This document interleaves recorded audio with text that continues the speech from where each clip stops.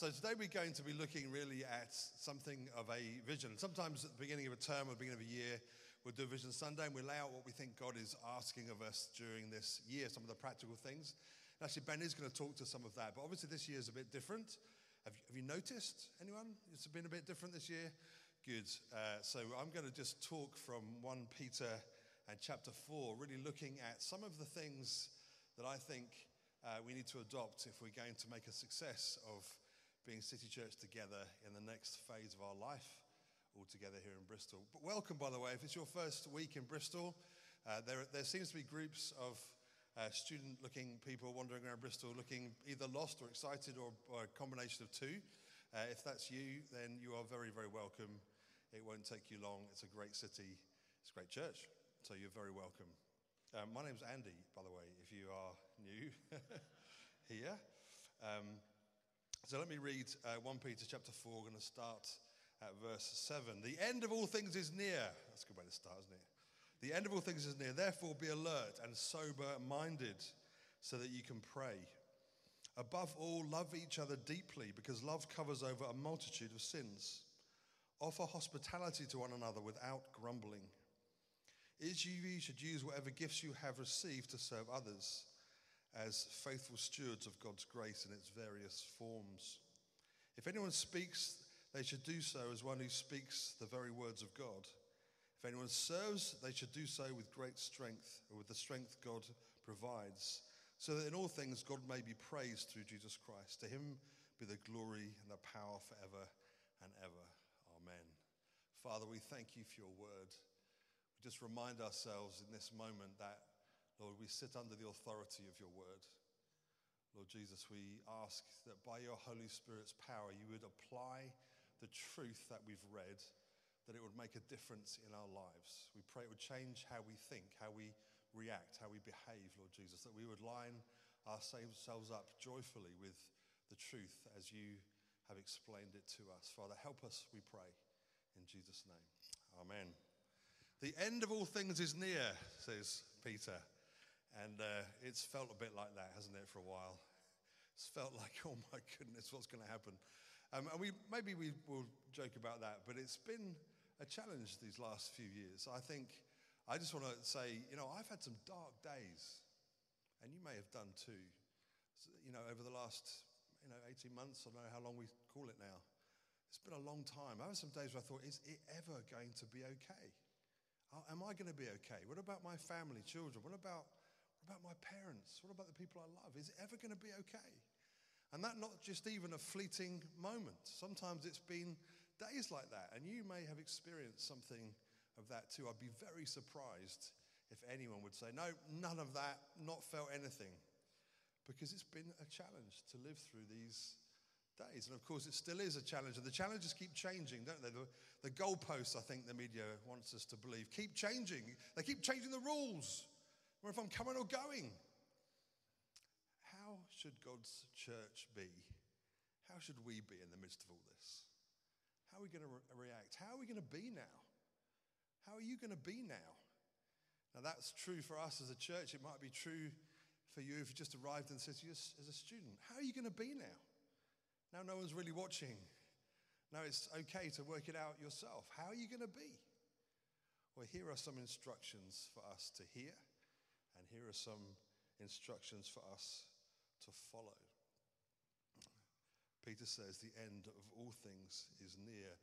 And although he means a different thing to the hearers, to the readers of 1 Peter, actually that does have a resounding truth to us, as we've said. We've had, haven't we? We've had online church.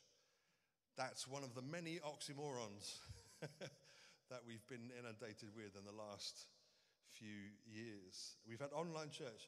Just to say, to make that happen has been a phenomenal and incredible hard graft for many.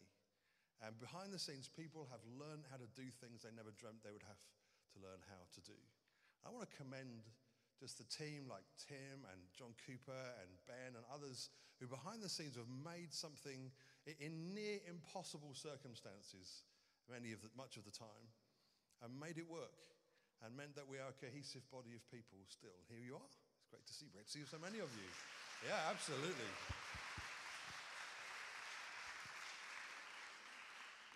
So we've had online church. We've been watching screens a lot, haven't we?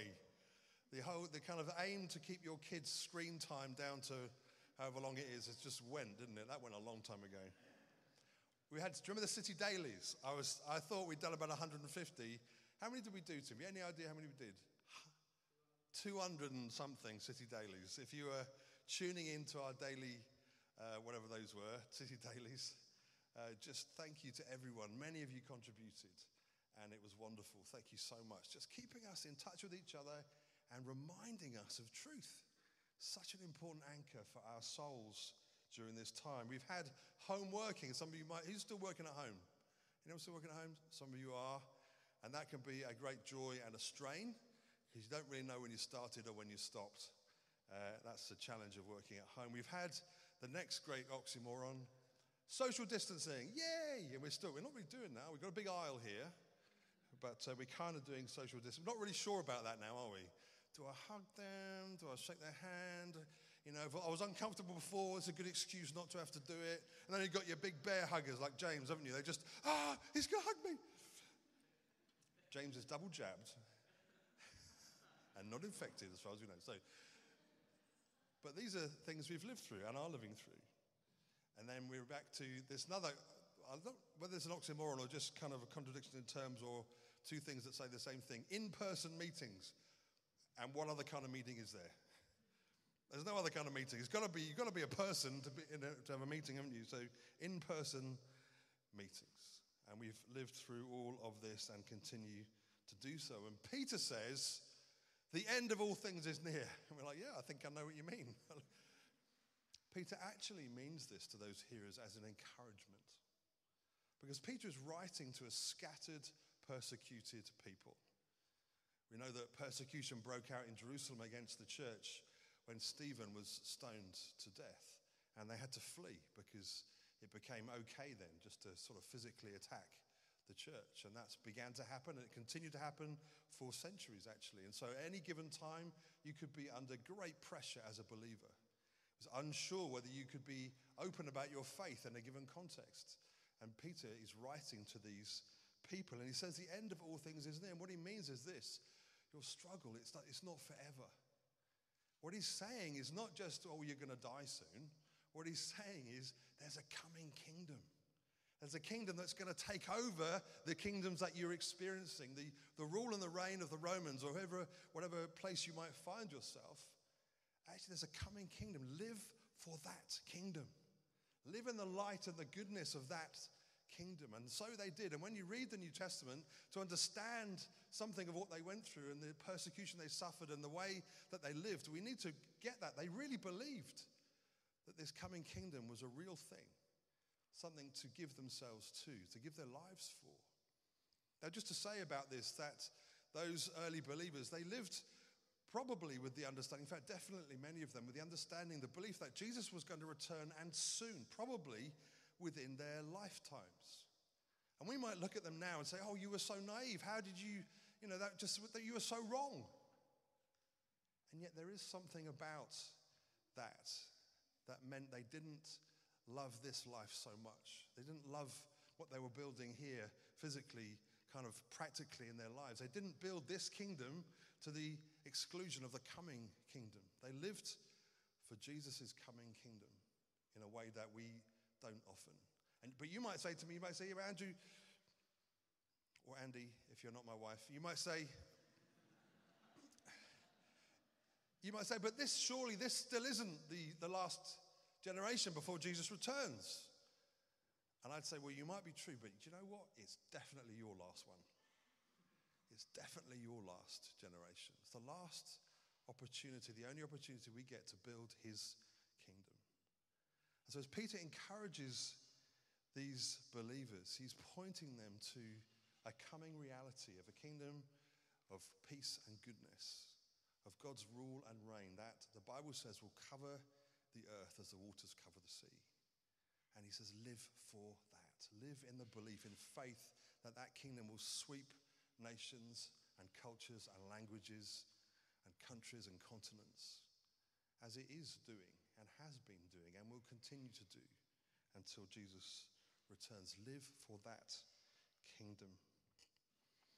He goes on, he says this, therefore be alert and sober-minded so that you can pray.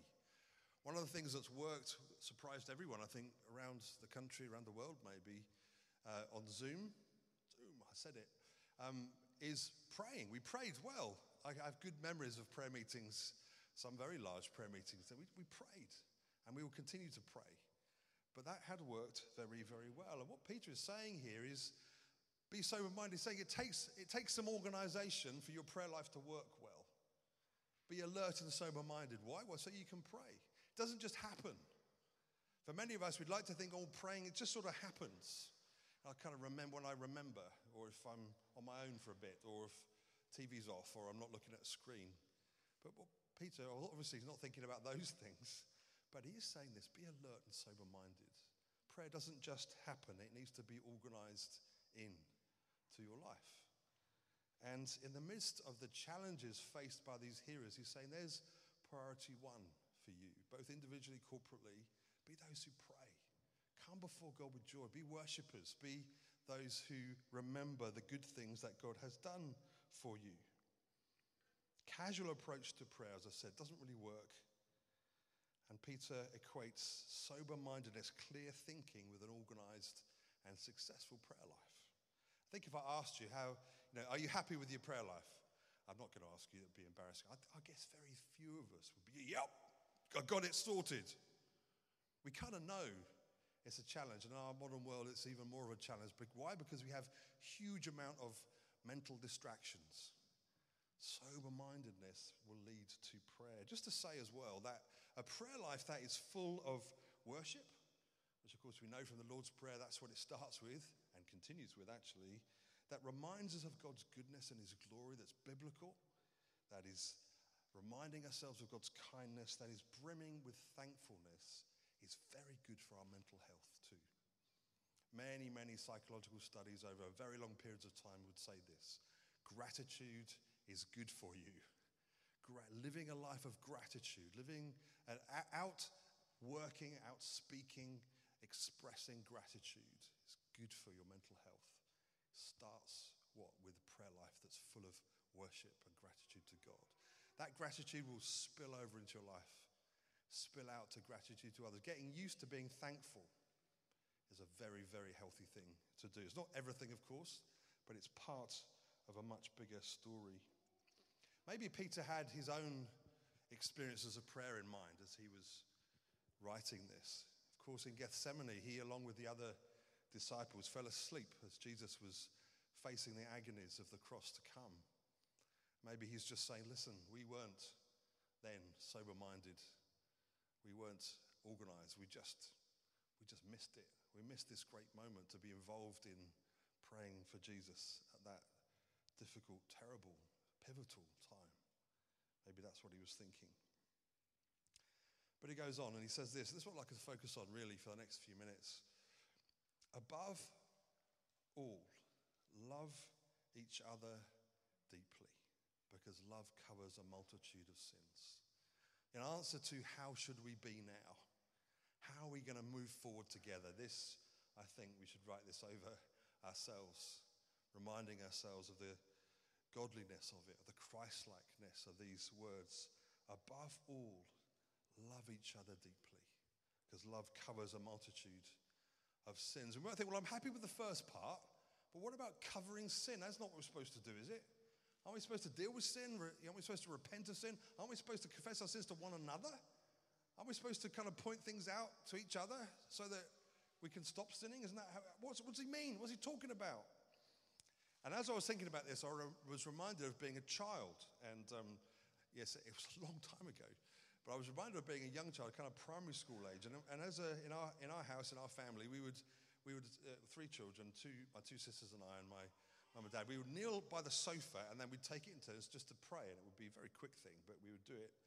I can't remember if it was every day, every few days. I can't remember. My little sister, she's nearly 50 now, but she always will be about 6 in my head.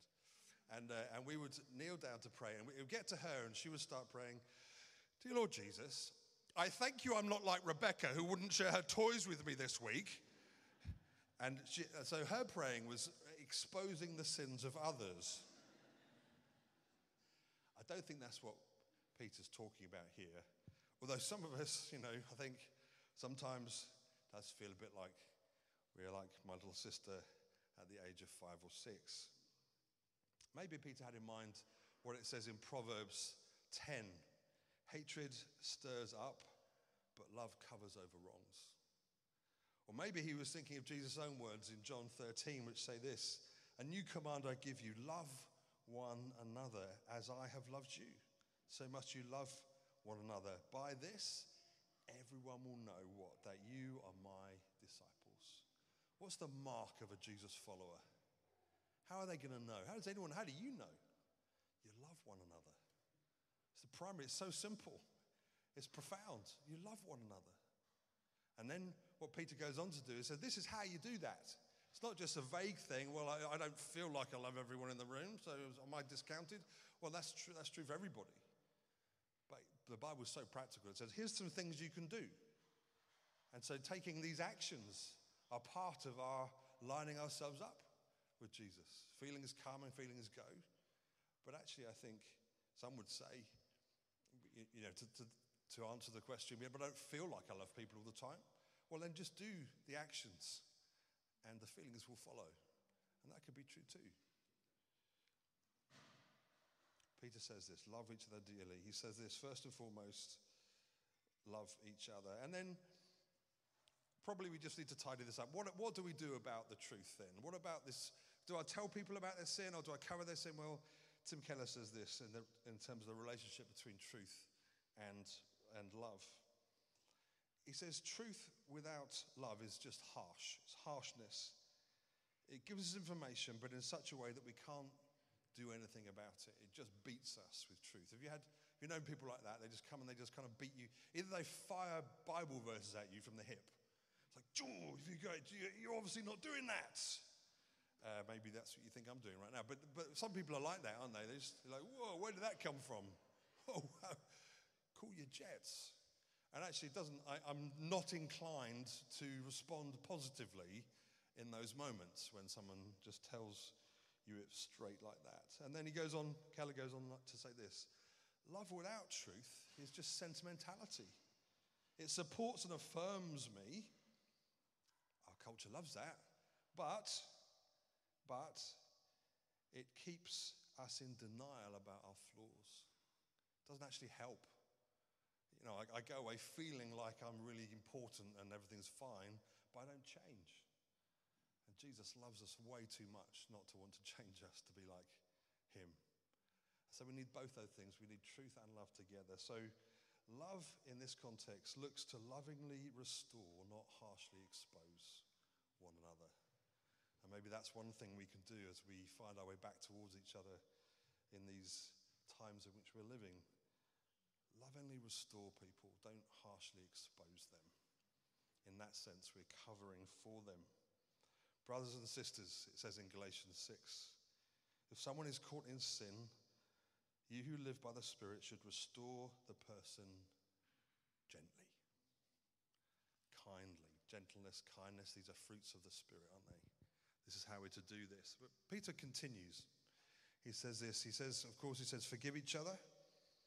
Forgive whatever sins you might have, whatever grievances you might have. Keep a short account with people. That's a good thing to do. And he says this, practice hospitality without grumbling. How are we supposed to do that when you can't have someone in your house?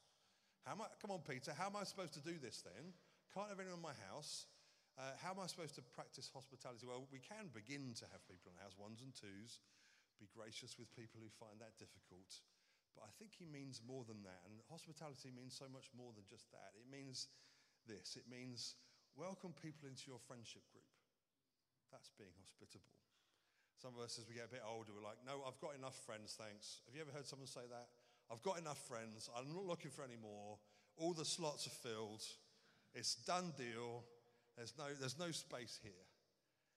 And the tragedy of the church is sometimes it feels like that to people coming in. And it can feel like that in a busy church, lots of young people like this one. After the meeting, everyone's trying to find the person that they really want to see. And it's easy to get lost in that. And it can feel like all the slots are filled. Hospitality makes room, makes space for each other. And let's just remember that. And I know we're all keen to see each other. I'm thrilled to see people I haven't seen for a very long time this morning. Really thrilled. It's a joy. But there are people I've never seen. It's a joy to see you too. You're important. You're very important in God's family. Made in God's image. Probably brought here for a real significant purpose. Let's all remember that as we make space for one another, like Peter instructs. Love doesn't keep records of wrongs. It says that, doesn't it, in 1 Corinthians 13. It's Paul that time saying it doesn't keep record of wrongs. It doesn't just keep a negative list of what people have done. As we've been separated for so long, sometimes those things fade and we just end up with this kind of, I don't really like that person. Guys, don't let that happen. Just work that through in your own heart.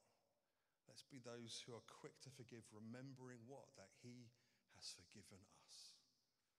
Forgive as you've been forgiven. He did it first. He's the one who took the initiative, made the sacrifice, said, your sins, I remove them as far as the east is from the west. And as we come to him repentant, as we come to him contrite, as we come to him saying, I've got it wrong, please forgive, he welcomes us in. Repentance leads to our actual sins being properly covered by the blood of Jesus. That's what he does. Let's be like that with each other. Peter then says, use whatever grace gifts you have to bless other people. Simple. Easy, as it were. Hard, of course, to do. Let's offer ourselves, our gifts, to make the lives of others better. We live in a world which increasingly is kind of marked by ruthless self-promotion. Have you seen that? You've seen our politicians, how that's kind of changed in the last few years. It can be so much about self that it's to the detriment of any kind of news, really. But it could also be true for us individually. It's true online. It can be. It doesn't have to be, but it can be. It can sometimes seem like this. Success is measured in likes and followers and subscribers. As I build my personal brand and share my brilliance with the world. Behind a bunch of filters, of course, because I wouldn't want to see you as I really want to see me as I really am. That would be horrendous. Now listen, some of us, I know I've talked to some of you about this. I know you have influence. And the joy for some is that you're thinking, how can I use this influence I have to bless others? How can I use this to serve God's kingdom? But often it can just be about me. Build my brand, share my brilliance. Love delights in somebody else getting the limelight. It does. It delights in somebody else being thanked, somebody else being praised. Love delights in it. It doesn't feel as if that's a slight on me. Love doesn't do that. Love delights in somebody else getting the headlines. It really does. Let's be that kind of people. Let's delight in others, and let's use our gifts and our influence to bless other people. It is hugely fulfilling and satisfying to use the gifts God has given you so that somebody else would win. So that somebody else crosses the line first, and we stand at the side cheering, even if you've had a big part to play in it, but not pointing towards yourself, pointing towards them, ultimately pointing towards our Savior. Use the grace gifts God has given you to promote and to bless other people. Let's be that kind of people. Let's live that way now. And then Peter says something, I think, which is maybe the most surprising thing of all the things he says. He says, when you speak, remember you're speaking the very words of God. We're like, whoa, hang on, Peter. Aren't you overstepping the mark here a bit? You know, we might be believers, we're precious, you know, we're born again, we have the Spirit of God. But the very words of God, what does he mean by this? Well, I think what he means is he's reminding us that that's what our life is about now. We are ambassadors for Christ. You are the gospel to those around you. You're the most of Jesus that some people are ever going to see or ever going to hear. Be reminded of that. Peter and these disciples, when we said they lived for this coming kingdom, they really lived for this coming kingdom. They lived in the good of it. They lived in the light of it. They knew that their influence, they knew that the power of the Spirit upon them in any given moment was for this purpose, to make much of Jesus, to point towards their Savior. And so it's as if the words on their lips are the voice of God himself. It's as if God is with the people around, as if they're representing ambassadors for Christ himself. Let's live like that too, reminding ourselves of the closeness of this coming kingdom, the presence of his Spirit upon us. He still marks your days. He still guides you every step, even though we haven't made many steps. How many people have been doing steps on your phone in the last, trying to get up to 10? Why is it 10,000 steps, for goodness sake? Anyway, we're trying to do kilometers or steps or whatever it is. The Bible says this: he commands our steps. He lights our way. He guides our steps. Not to keep us fit, but to direct us. And he will, and he is, and he continues to do that. Peter's not asking us to do anything that Jesus hasn't already done. Jesus has covered our sin, removing it as far as the east is from the west. The repentant heart is forgiven. Come to Jesus, repent, say, Lord, I know I've got it wrong, need your help, can't do it on my own, and he will rush to you, cover your sin, remove your guilt. He's done it over the centuries. He continues to do it today. He welcomes you into his family. Love to be a family as a church. That's one thing that's been robbed a bit from us. Love to be with God's family. Love to be in the room together. It's just nice to be together, isn't it? Jesus welcomes you into his family. Jesus treats us with dignity and love like a father does his children. Listen, Ben's looking at me, and I went over time before, and I'm sure I'm going over time now. I mentioned the Laurel and Hardy thing. I'm just hoping that works. We're living in an age of conflict over everything. People are angry about everything. It's kind of how you've got to be now. Take a side and then shout.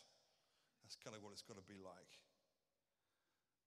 Love each other dearly, says Peter. Life's become frustrating, hasn't it? Very frustrating. Increasingly frustrating. Even now, it's frustrating in the church. But, are we going to be is my group going to be online or in person? Which is it? Both? What do you mean both? How's it going to be? Love each other dearly. Have I got to wear a mask or not? Am I supposed to be angry with people who do wear masks or people who don't wear masks? Where's the hand sanitizer? I'm annoyed. Love each other dearly. Love each other dearly. Take time. Think about how someone else will be feeling. There'll be very scared people for a long time to come. People who feel they can't be in the room. People who've just lost it to be in a room together. Love each other dearly. This, brothers and sisters, is how we demonstrate that we belong to Jesus. It's the mark of it, that we would love one another. Thank you.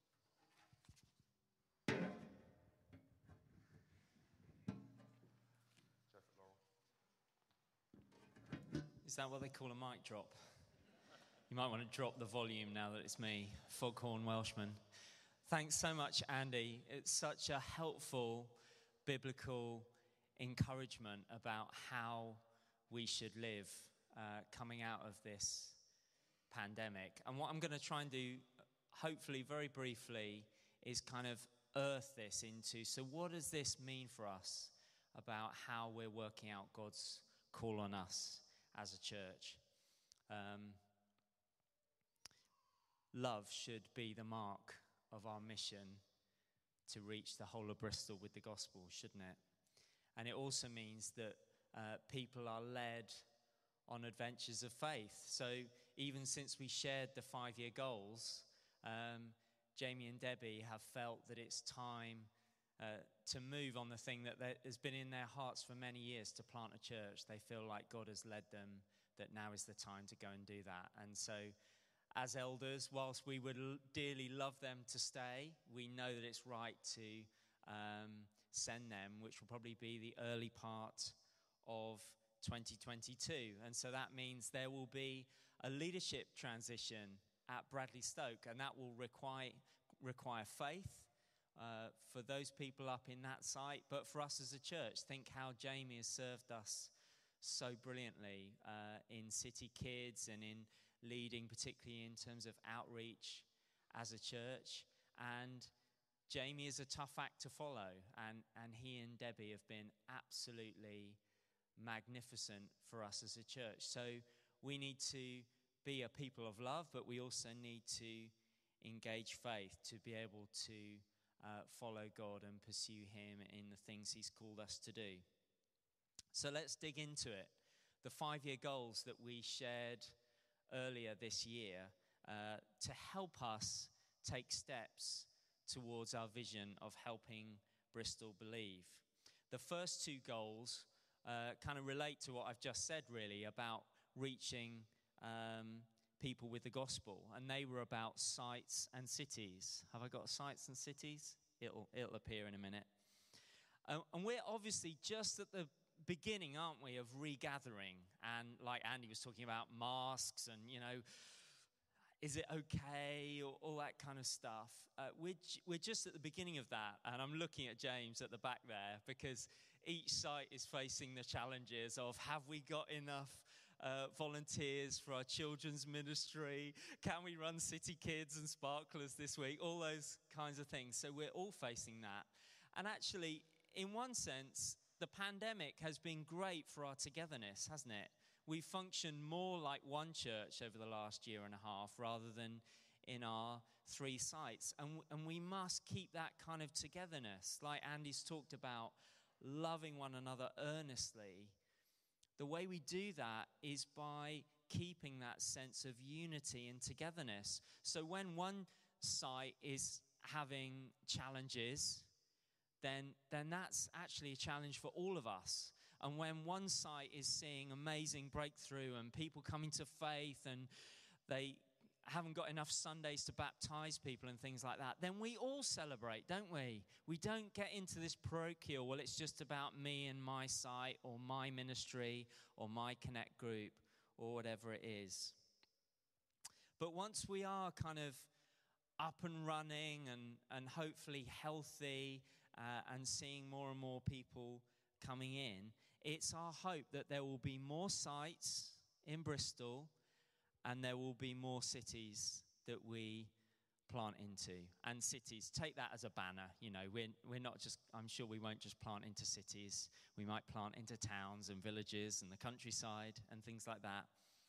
But that is the means by which we keep sharing Jesus with more and more people. And we believe that God is going to lead us to other places. So Jamie and Debbie is just like a glimpse into what that will be. But we hope there will be a future of many, many more people, many leaders and teams of people going to plant churches in the UK, but hopefully in other nations around the world as well. And we haven't got some great plan for that. It's not like, we're really clever and we've got this 7-point plan of how we're going to do that. In verse 11 it said, by the strength that God supplies, we are relying on him to provide all that we need. And to be involved in more sites and cities, we'll need God to provide more leaders to be trained. And developing leaders was another of the goals that we shared earlier this year. We want to develop leaders at every level of the church, as well as equipping people to live in different spheres of life. So it's not just we need more elders or we need more connect group leaders, but actually we need more leaders in business that are going to bring the kingdom of God. We need more leaders in education and politics and the arts, etc. And we've created a leadership development program that equips men and women to grow in the way that God has called them. And although we've been limited in many ways, and we've been very aware of all the things we can't do, actually in the last year, we've been able to run 5 different leadership development groups, training over 40 people. And so we've run a seminar for people that are just interested in leadership. We've run a group that's aimed at people just beginning to grow as a leader. We've run 2 different groups that equip people to lead teams and ministries. John Cooper, who's our operations manager, has run a group to equip people to kind of operationally and practically support in our different sites, basically helping other people to do the things that he does so well. And I've been able to gather a group of young people to train them to hopefully lead connect groups of their own in the future. So we want to develop people right across the whole spectrum of the church. Another demonstration of that is Tom Wilson. Tom, I'm just going to embarrass you and ask you to stand up. Tom has just started a year with us interning. Yeah, you can sit down. You've been eyeballed enough. Tom's just started interning with us a day a week. And so he was involved in one of those leadership groups. And Tom's giving a day a week to us, to serve us as a church, as well as alongside some theological study as he kind of pursues, what has God called him to do with his life. And Andy talked about, in those verses, using your gifts to serve others, to offer your life to make other people's lives better. And that's just one example of doing that. And that kind of attitude to serve is what we want to produce in leaders for our church, but for the city and for beyond. Time's running away. Another of the 5-year goals was about the restoring part of our vision. Do you remember that? Restoring broken lives and serving the city. And you saw my beautiful wife, Jess, on the video earlier on, talking about what God's called us to do in terms of serving the vulnerable and the disadvantaged. And God has gathered an amazing array of people across the church. I'm kind of blown away by, most churches would be glad to have just 1 or 2 of the kinds of caliber of people that we've got.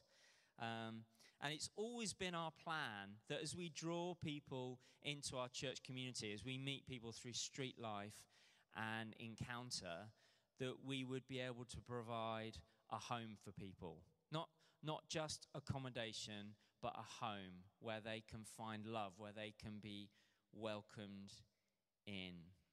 And we've developed, I'm sure you've already heard about this, but we've developed a partnership with a Christian charity called Green Pastures, who people invest in them, and then they have a pot of money, and they buy houses, and then partner with churches, and the churches run them as a home for people. And Jess is leading on that on behalf of us as a church, and she's been given a budget to find a house. And so if you're praying for that, please pray for the right house. We're looking for a great house close to one of our sites, so that we can continue to support people and draw them into community. I'm so excited about all that God has done. Even whilst we've been limited, God has been moving things forward. And he's working by his Spirit, even since we shared those goals earlier in the year. Perhaps the most surprising way that God has moved things forward is in terms of buildings. So I'm sure you've heard, because of the visit of Scott Marks, who leads one of the New Frontiers family of churches in Southern Africa a couple of years ago, Stuart Eggleston and Paul Wood, 2 of our elders, started a group gathering business and community leaders to think and pray about how they can use their gifts and expertise to build God's kingdom. And I think they thought that might lead to maybe starting some businesses or social enterprise or something like that. actually where God has led them is to look for a building.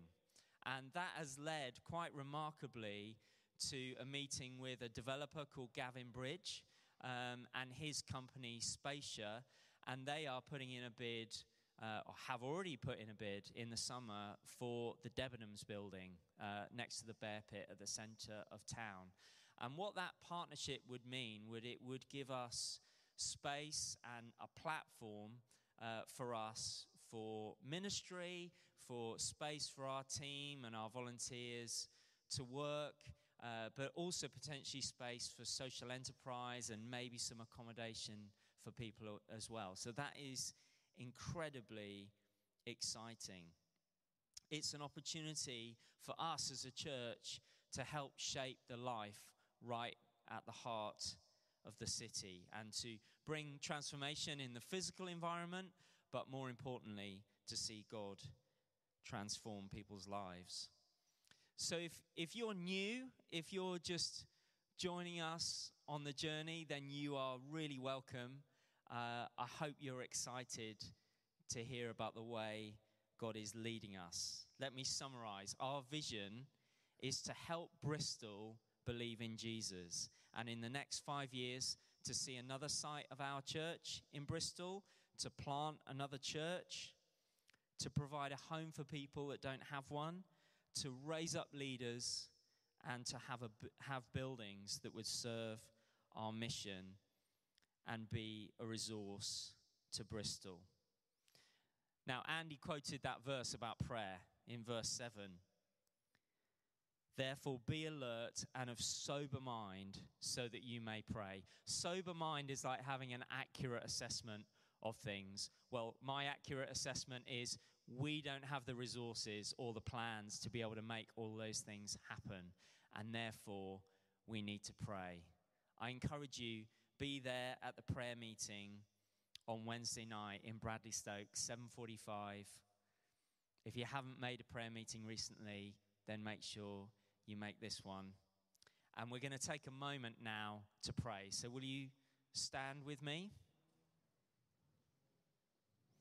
And I want to give you a moment to pray. You may feel particular excitement or passion about one of those areas that I've talked about, maybe one of those goals, or you may just want to pray for yourself. God, help me in all the muddle of my life and what's going on, and I'm not sure, and post-pandemic and masks or not.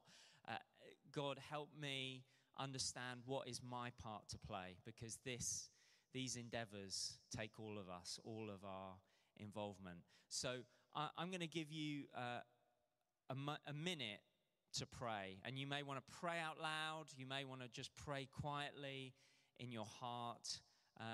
But let's do that all together, and then Dan's going to come and pray for us.